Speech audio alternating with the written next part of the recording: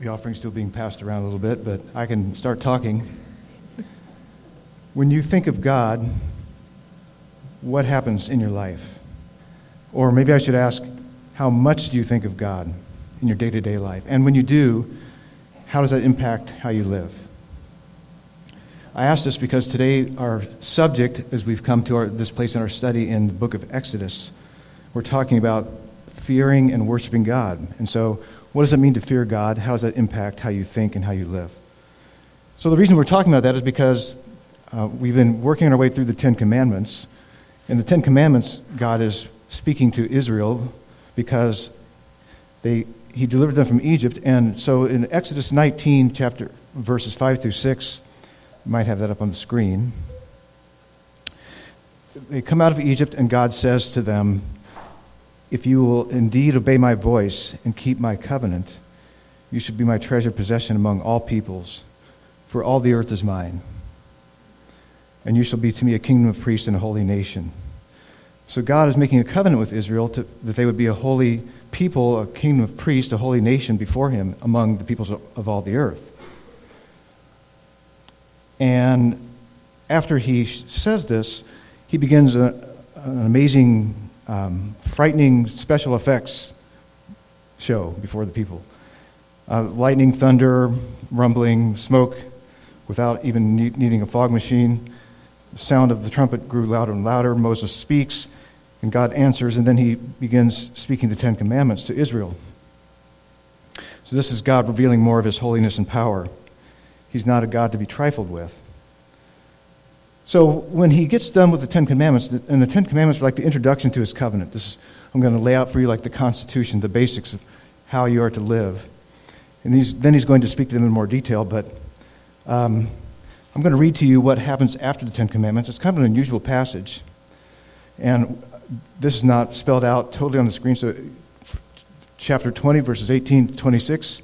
If you got your Bibles or your phones, you can look at that, but I'm just going to read it. I think I'll ask you to stand for the reading of God's Word.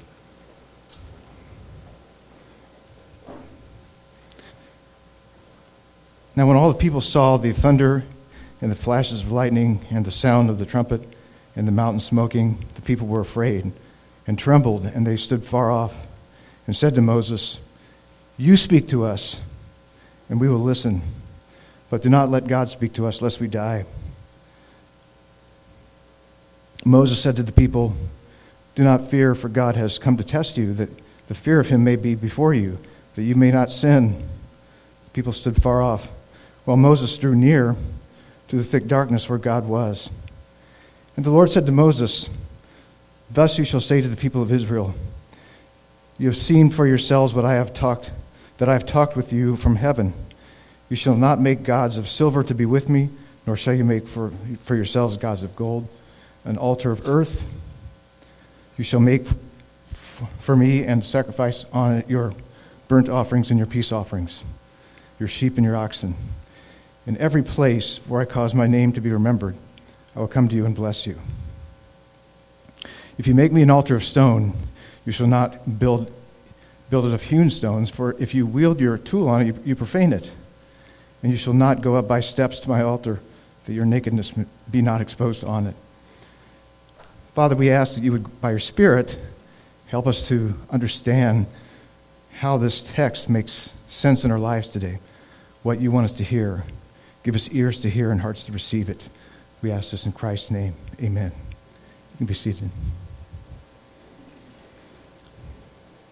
So the first couple of verses there, verses 18 and 19, the people saw the thunder and flashes of lightning and the sound of trumpet and all that. They say, "Moses, you talk to us. We will listen. Don't let God speak to us lest we die." So they're freaking out that they're going to die if they keep listening to God. God revealed his will in the Ten Commandments, or literally the 10 words, for his people who he redeemed. If you're careless and forgetful and don't keep his covenant, he's saying you may experience him as a consuming fire. This fearful display did make an impression on the people. The people begged for Moses to be the mediator, for him to be the spokesman. They feared that if Yahweh, which is God's name, if God keeps speaking to them, they're going to die. Sometimes people say, well, if only God would talk to me. If only he would speak to me. And there's books you can get that tell you how to do that.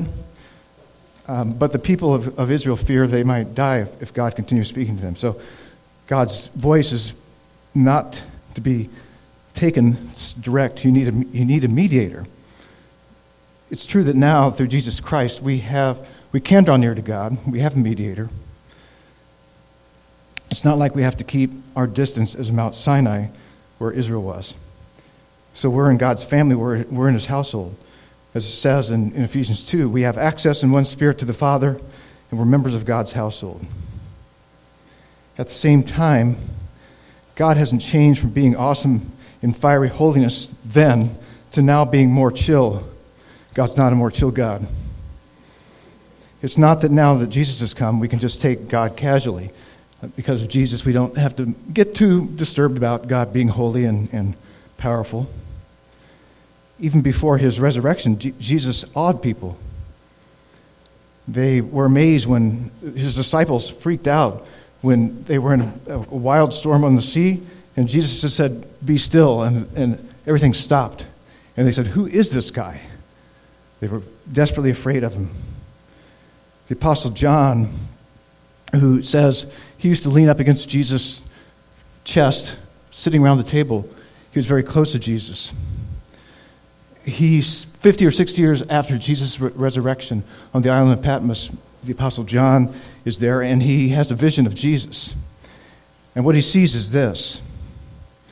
His eyes were like a flame of fire. His feet were like burnished bronze, refined in a furnace, and his voice was like the roar of many waters. And from his mouth came a sharp two-edged sword. And his face was like the sun shining in full strength. So John, who used to I love hanging out with Jesus, sees this powerful image of Jesus. And he falls down like he's dead. He just passes out. So why has God revealed his covenant with such fearful display of power? Why does he do that? Well, in verse 20, Moses says to the people, "Do not fear, for God has come to test you, that the fear of him may be before you, that you may not sin." Amazingly, Moses tells them, don't fear. Don't be afraid. He says God is testing them, that the fear of him might be in them. So does that sound contradictory? Don't be afraid so that you can have fear. Don't fear because God wants to put fear in you. So, yeah, what's up with that? Well, what Moses is saying is, don't be afraid of God as if his purpose is to kill you. Rather, he has come to test you, to bring out what is in your heart. So he's testing to see what's in your heart, in order that he may be able to turn their hearts toward him. He's doing this so that the fear of God may govern their hearts, that they may not sin. It's kind of like basic training in the military or training camp for football. They're not trying to kill you. Well, they may come close, but that's not their goal, because it wouldn't be helpful to kill your team off, training them. But through drills and exercises, they test you and push you to your limits. Their purpose is to not to injure you or kill you, but to expose your weaknesses and build into you loyalty to your coaches or leaders and train you to respect and obey their instructions. You have a lot of scriptures that speak of the blessing of fearing God. So the Psalms have lots of those. Says his friendship is with those who fear him. So you don't typically think of being friends of somebody that you're afraid of. Yahweh protects, the Lord protects those who fear him. Psalm 103 says that the Lord's steadfast love and compassion are on those who fear him. And later, King Solomon writes, the fear of the Lord is the beginning of knowledge and wisdom. Fear of the Lord makes you teachable. So it gives you a heart open to God's teaching. So the fear of the Lord is a good thing. The fear of the Lord is not meant to be a paralyzing fear. The fear of the Lord is meant to produce loving obedience to the Lord. The fear of the Lord means to be humbled by his greatness, to believe that he deserves obedience so that we pursue holiness, and yes, to fear his discipline or judgments for sinning against him. To fear God is to make much of God. To fear God is to regard him as supreme, majestic, worthy of praise. To fear God means valuing and treasuring him above all else, so that you want to please him and honor him. It is treasuring his word in your heart that you may not sin against him. So does God's testing accomplish his purpose? Well, if you read the rest of Israel's history, you see they don't go very more than a few days without sinning. And they do it decade after decade, century after century, until God finally has to kick them out of the land. So what good did that do? Well, what it said is the old covenant, as good as it was not complete. It couldn't give what it called for. So God promises he'll bring a new covenant. So we see this in Jeremiah 31, 33 to 34. This is the covenant that I will make with the house of Israel several centuries from now, from this date. After those days, I'll put my law within them, and I will write it on their hearts. And that's what's needed, to have God's law written in our hearts. And I will be their God, and they shall be my people. So we now experience this under the new covenant in Jesus. But that's a long time from now. So they still have a long way to go before that comes. In verse 21, we see the people stood far off while Moses drew near to the thick darkness where God was. The point of this is Moses kept climbing the mountain, getting closer and closer to the top where the dark cloud of God's glory was. That's where he was back up in chapter 19. So in chapter 19, he's up on top of the mountain, and God says, I'm going to speak to the people, so you go down. So he goes down, and then he goes back up.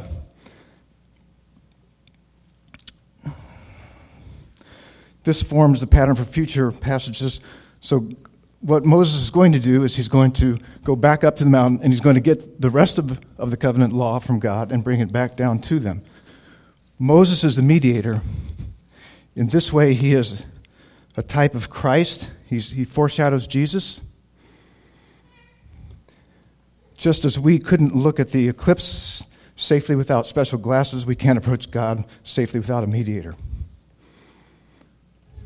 Yet God's plan of redemption is to restore intimacy with people like we had in Eden with Adam and Eve and God. But he phases in this plan of redemption over hundreds of years. This phase of God's unfolding plan of redemption is sometimes called the Mosaic Covenant. And so we see that through chapter 23. It's called the Book of the Covenant. Yahweh dictated it, the Lord dictated it to Moses, and he wrote it all down. The laws that the Lord gives to Israel in his covenant with them were to set Israel apart as his special possession among all peoples. Since they were given by an all-powerful God who dwells in fiery holiness, they are never to take these laws lightly. The appropriate response to this is to worship. How do you worship this God acceptably? How do you worship this holy God acceptably? How can he accept your worship?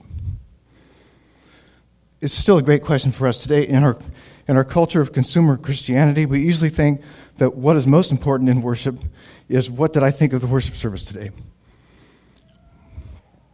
Did I like the music? Did the pastor tell enough jokes? Enough moving stories? What did I think of the worship today? And the real question is, what does God think of the worship? So that's what's most important. What is our worship acceptable to God? Now, this doesn't mean that we're trying to earn God's favor by our worship performance. It's not like The Voice, where God's like, got his back to you. How are you singing? Wow, you're great, you're awesome. Or, no, you're not.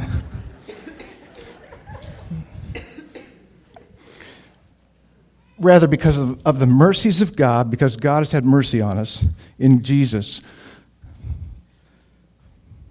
we are to present our bodies as a living sacrifice, holy and acceptable or well-pleasing to God, which is our spiritual worship. Because God has graciously given us magnificent saving mercies in Christ, we devote all that we are to him for acceptable, pleasing worship. We devote all that we are to him for acceptable, pleasing worship.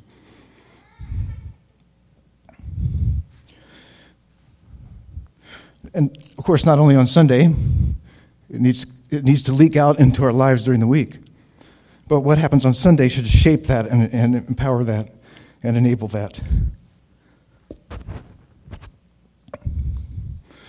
So what can we learn about worship that is acceptable to God from this passage? So we see in verse 22, the Lord said to Moses, "Thus you shall say to the people of Israel, you have seen for yourselves that I have talked with you from heaven."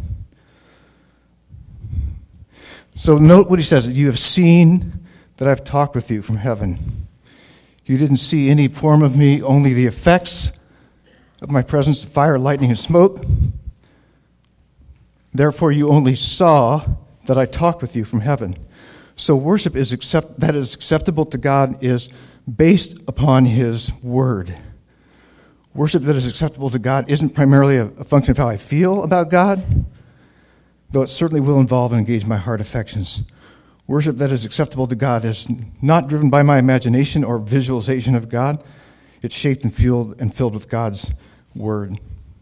You have seen that I have talked with you from heaven. You have seen that I've talked with you from heaven. So he says, therefore don't make gods of silver or gold or out of anything else. Gods you make do not help your worship of me. If any of your worship isn't based on my word, but out of your own invention, it's unacceptable. So must our worship today be based on God's word and not on our feelings, our imaginations, or our creativity.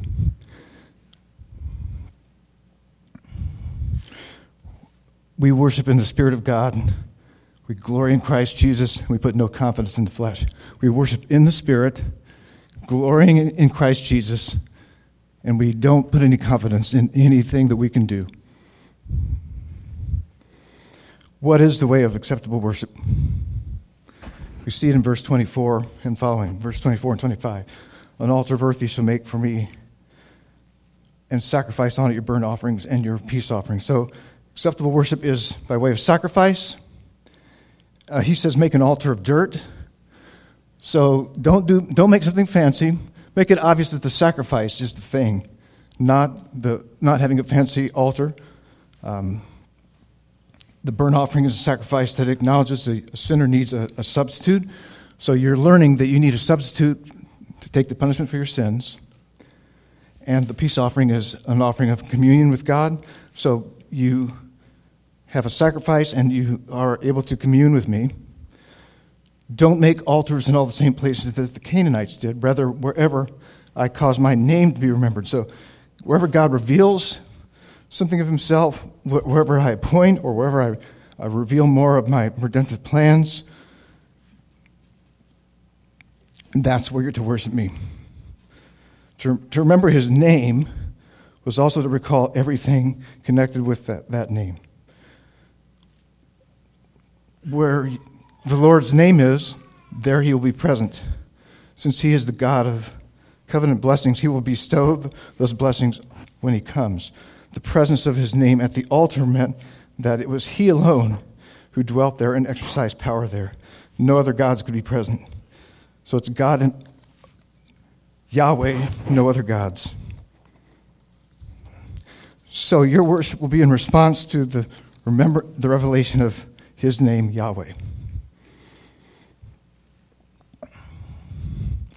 So you're continually reminded of who I am and what I've done for you.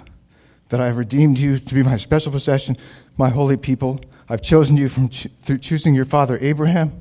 I blessed him to be a blessing among the nations. So God just chose Abraham by his free grace without any thing that Abraham deserved, and thus Israel is birthed.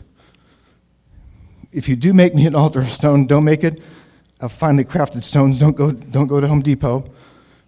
Don't call in a stonesmith. Otherwise you profane it. It's God's presence and name that make it a place of worship and blessing, not human religious efforts. Christ fulfilled these offerings in the altar, like the plain dirt altar or the altar of uncut stones. There was nothing fancy or ornate about the cross. Now we have a lot jeweled and golden crosses today, but then it was just a plain wooden cross. It was the value of the sacrifice, the substitutionary sacrifice, as appointed by God, as the way of being accepted by him. God's ultimate appointed sacrifice was what God valued more than anything in the universe, his Son.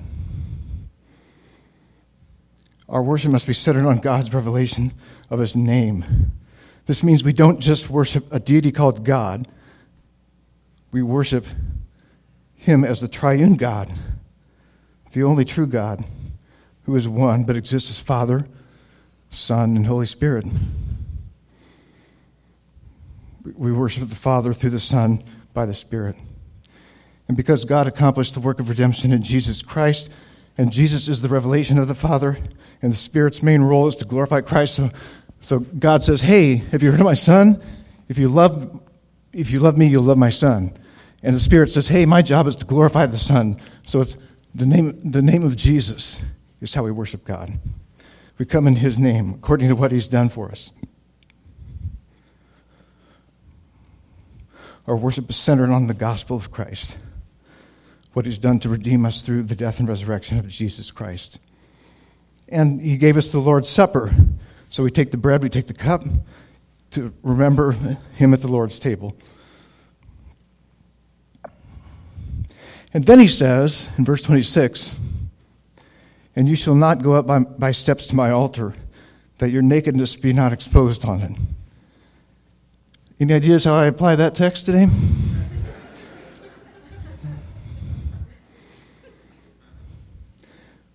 So the altar was not to have steps. It was supposed to be low enough where they could just get the sacrifice up without climbing up on steps.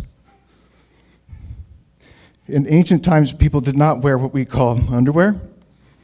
I hope that blesses you to hear that. So if they would shame God, it would be an affront to God to expose your nakedness to the altar. Nakedness in Scripture was symbolic of your shame being exposed. When God created the first man and woman, they were naked and not ashamed. Those are the good old days. And after they disobeyed God and became sinners, they felt shame of being sinners, of no longer being holy, and of being alienated from God. They tried making coverings for themselves out of leaves, and in their shame they hid from God. God calls them out and confronts their sin. Then he provides the proper covering for their shame, animal skins, meaning the animal had to be sacrificed to cover their sin. So, what do we do with this? We are not to presume to worship God in your own natural condition, apart from trusting Christ, his way of redemption. So then it was animal sacrifices, the priesthood, the tabernacle, all that he had that pointed to Christ. And now that Christ has come, we only worship God through Jesus Christ. It's the only worship he accepts, and he accepts Christ as a son and as the one who accomplished redemption for us. Unless you are clothed with Christ, you stand naked before God, and your shame is exposed. In Revelation chapter 3, Jesus rebukes the church in Laodicea for thinking they don't need anything, for trusting in their own resources and that they are good with God. So in Revelation 3:17 and 18, you say, I'm rich. You say, I have prospered. I need nothing, not realizing that you are wretched, pitiable, poor, blind, and naked.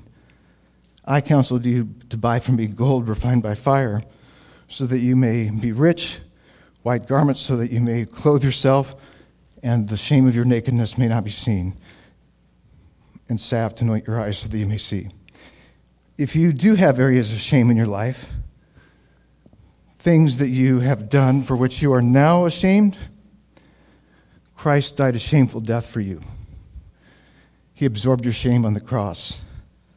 so that your shame could be covered and cleansed with His holiness. If you have trusted in Christ, He has taken away your shame. And you are clothed with Christ.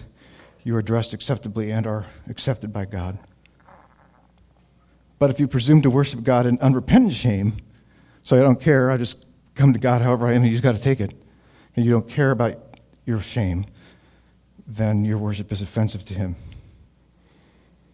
So, back at the beginning of this passage, we read that people were afraid of the lightning and the thunder and God's loud voice and smoke and all that. They weren't taking pictures with their smartphones as if this was like a fireworks display. They were frightened and thought they might die. They said, Moses, you talk to us, not God. So God tells them through Moses, you've seen that I've talked with you from heaven. And He instructs them as to how they are to worship Him. So in Hebrews 12, referring to this time and setting, the author of Hebrews says, at this time His voice shook the earth, but now He has promised, yet once more I will shake not only the earth, but also the heavens. This phrase, yet once more, indicates the removal of things that are shaken, that is, things that have been made, in order that the things that cannot be shaken may remain. So what's he talking about? He's saying, under Moses, there was a shaking, physical displays of God's power.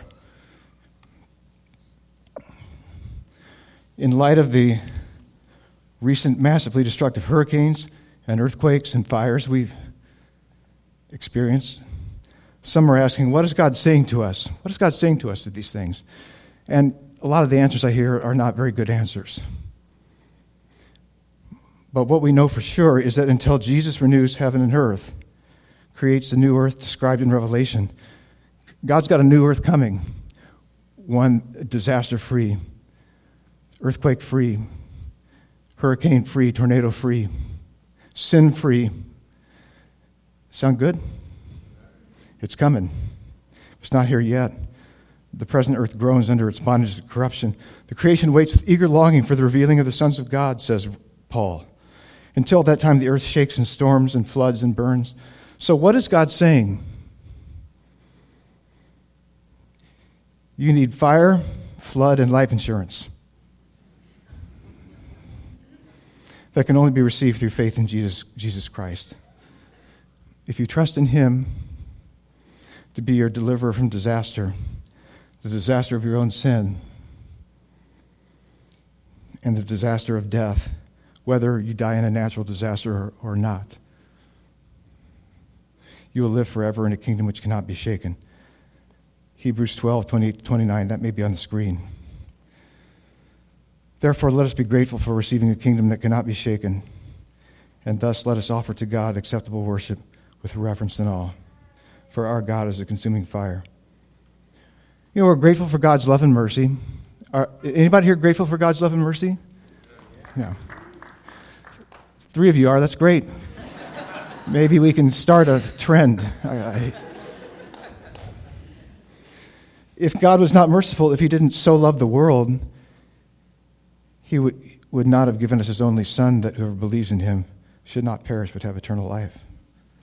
At the same time, we are to offer God acceptable worship that is characterized by reverence and awe, knowing that our God is a consuming fire.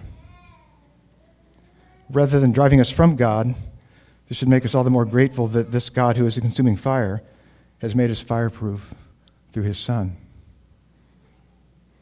Amazingly, this same God invites us to communion at the table with Him. He invites us to a dinner, a meal, bread and cup. This God who took on flesh says this bread is His body, broken for us. This cup is His blood shed for us. For He died the death we should have died for our sin, so that we can have the life that He's provided for us. As we do this in remembrance of Him, we proclaim His death until He comes. So we're going to move into this period of our worship now, where we're going to receive the Lord's Supper together, the body and blood of Christ. We're going to have people stationed at 3 places around the room, and they're going to be standing there holding the elements or by the elements for you. They're going to say a word of blessing to you. You're going to take the bread, you're going to take the cup, and you're going to go back to your seat, and we're going to take it all together when Greg says go. So this is a time to remember the death and resurrection of Jesus, that he paid the price for our shame. He's covered us with his purity and his holiness, and we have life in him. So I'll pray for us as we prepare to receive the Lord's elements together.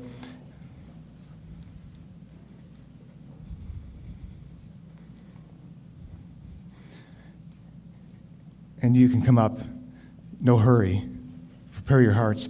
If you have not yet received Jesus as your Savior, if you've not yet put your trust in him and recognized that only by his death and resurrection you can be saved, and by faith alone in him that you can have eternal life, if you've not yet come to that place, it'd be great for you to be able to settle that today. We'd be happy to talk with you during or after the service. But if you're not ready to make that choice now, don't take the elements yet, because by taking these elements, you're saying, I believe that. If you don't believe it, then it's not for you to take the elements. But do believe, because he is the only life insurance we have. Let me pray. Thank you, Father, that even though in ourselves we could not worship you acceptably, you could not accept us just as we are and were, but because we are accepted in Christ, who turned away your just judgment from our lives, from us, who deserve to be cast away from your presence forever. Through Jesus, your Son, that by your great mercy you sent into the world so that we could have the joy of living in holiness, sin-free one day, sins forgiven now for sure in this life. Thank you that in this life, even those of us who have had sins forgiven through Jesus, we still sin. And your word says, if we confess our sins, he's faithful and just to forgive us our sins and to cleanse us from all unrighteousness. So you're constantly cleansing us. We pick up a lot of dirt. We spew out a lot of dirt by our living. But because Christ has liberated us from being dominated by our dirt, we have the hope of eternal life. And that one day we'll be made to be just like Jesus in terms of purity. So, Father, as we take these elements together and as we continue to sing your praises, draw our hearts near to you. And may we see more and more of the glory of Christ, worshiping you in spirit and truth, worshiping you through Jesus, worshiping you as Father, Son, and Holy Spirit. Loving holiness that comes from you, hating sin, grateful for that you are providing for us a kingdom which cannot be shaken. You are providing us a kingdom that there will be no more hurricanes, no more tornadoes, no more fires, no more disasters. Thankful that, Father, even though we live in such a world now, we have a sure hope of eternal life through Jesus, who is the way, the truth, and the life. The only way we can come to you, Father, is through him. So we're confessing that now. We're longing for that day when we are able to enjoy the final meal with Jesus in the new heavens and new earth, the wedding supper of the Lamb. Whet our appetites for that day. Incline our hearts toward Jesus Christ. It's in his name we pray. Amen. As Emily